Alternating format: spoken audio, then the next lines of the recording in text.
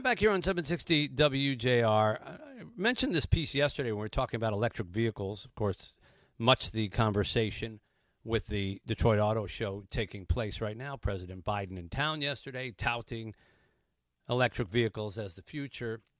This piece in the Wall Street Journal entitled Policies Pushing Electric Vehicles Show Why Few People Want One, written by Bjorn Lomborg, really caught my eye, and it had a lot of information in it that I think people should know about before they immediately jump on the bandwagon of electric cars are going to save us, and that's all we have to do is figure out a way to afford them. Mr. Lomborg is president of the Copenhagen Consensus. He's a visiting fellow at Stanford University, and he's the author of False Alarm, How Climate Change Panic Costs Us Trillions, Hurts the Poor, and Fails to Fix the Planet. Mr. Lomborg, thanks for coming on our program. Hey, Mitch, it's great to be here. So you raise a very interesting question in the second paragraph of this piece.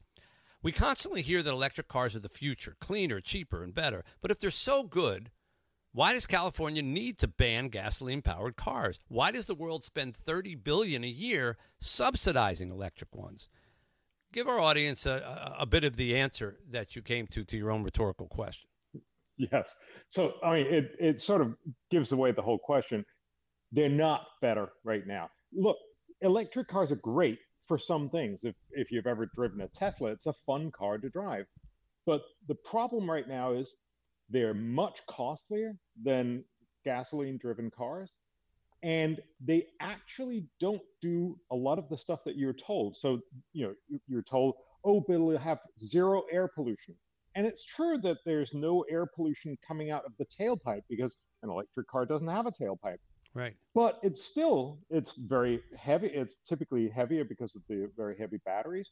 So the air pollution that comes from the tire wear, from the road wear, and also from the brakes is actually such that it's almost as much as the pollution that you get from the gasoline car.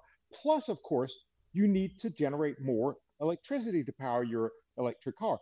And most of that will still, most places around the world, come from at least partly fossil fuels. So the overall impact is that they'll probably, so one new study shows in 70% of all US states, it'll actually increase air pollution in total in that state.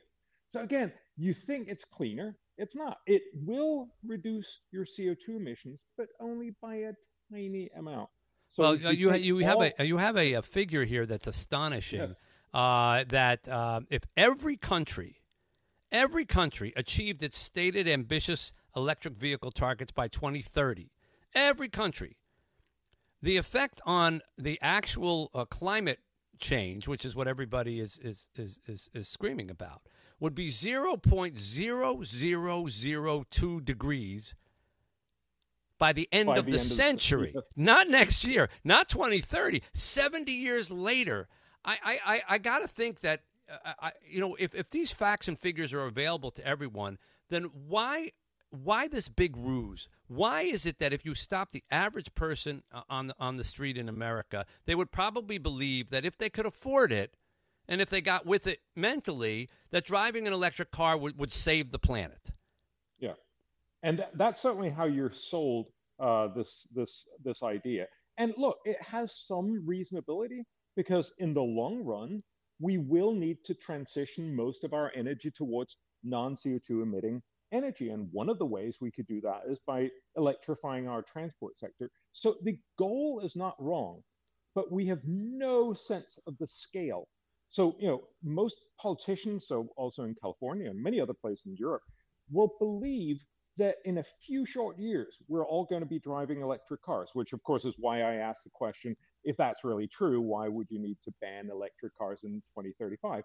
The truth is, of course, we're nowhere near that because people vote with their wallets, partly because they don't want to pay the much higher prices, and partly because you don't want to be waiting around for 20, 40 minutes to refuel your electric car if you're out on a road trip. You want to do it in 5 minutes or less, which is what you do with gasoline. Right. So there's a lot of reasons for this. And the uptake, I think, and this is one of the other, I think, exciting points that I emphasized, was Biden's own estimate of how many electric cars there's going to be on the road in 2050, so almost 30 years from now, Biden's Energy Information Administration estimates that that number will be 13% of electric cars, not 100, not 50, but 13%.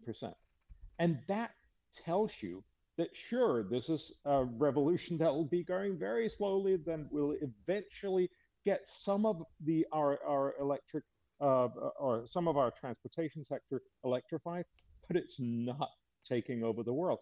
And putting in money, putting in the 30 billion you mentioned at the very beginning, $30 billion in subsidies every year to get people to buy cars that they really would rather not buy is not a good deal, either for air pollution or for people's wallets, and especially right. And of course, as long as they keep putting $30 billion in subsidies in, the industry will raise their prices by a collective $30 billion. We saw it happen already. When you got the $7,500 tax credit, prices for electric cars just conveniently happened to rise, about an average of $7,500.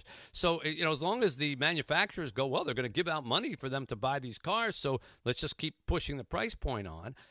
They're going to be out of reach for so many people. You point out that even of the cars now, and this is where this number is even misleading, because you hear, well, we're up to 6%. Isn't that great? We're up to 6% of the cars are electric vehicles. But you point out that for 9 out of 10 households that own electric vehicles, it's a second car. Yeah. So they're driving it, to impress their friends and to make short runs here and there, but they've still got a gas guzzler, probably an SUV on the other side that's burning up gas. So even those people aren't doing the main vehicle, right? Again, yeah. you use your electric car to go down to the mall or something, but you actually use your gasoline car if you're going to go anywhere serious. And so the actual upshot is, people use their gasoline cars about twice as much. So they'll run on average about 13,000 miles or a little more for a gasoline car, but right. only less than 6,000 for an electric car. So let me ask you a question. What happens in California in about 10 years when they basically have a law that says you can't buy a gas car anymore, and you have an audience that says, well, we don't want to buy the electric car? That's a stalemate. I mean, we never in this country have had a thing where you must buy a product. So what happens? Well, and this is a problem that we'll face in many other countries have set similar targets. I think what's going to happen is one of two things. Voters are going to boot out people who will say that this law will become actual law. So, when you're there and you only have 10, 20% uptake and people can't afford it, a new generation of legislators are going to come in and say, oh, sorry, we didn't quite mean that, and we're going to push it to 2050. The alternative is that you will, and California will probably find this very, very difficult to make sure that people can actually bring in gasoline cars into California. And so you're simply going to see most people going to Nevada to buy their car. And you'll have a very healthy sort of second-hand car. People will buy cars in Nevada, sell them in San Francisco on the farmer markets or that kind of thing. I don't know exactly what it's kind of like fireworks here in yes. Ohio and Michigan. You just go over the border and buy them and then bring them in for the 4th of July. Well, this is fascinating. I encourage everybody to read Mr. Lomborg's piece in the Wall Street Journal, because it spells out a lot of this and more, and factual things, not partisan, not Fox News, not this. These are all studies that you can go look up yourself. And the numbers are very educational. Make up your own mind after you read them. Bjorn Lomborg, thank you for spending some time with us. Thank you. 760 WJR, back with more after this.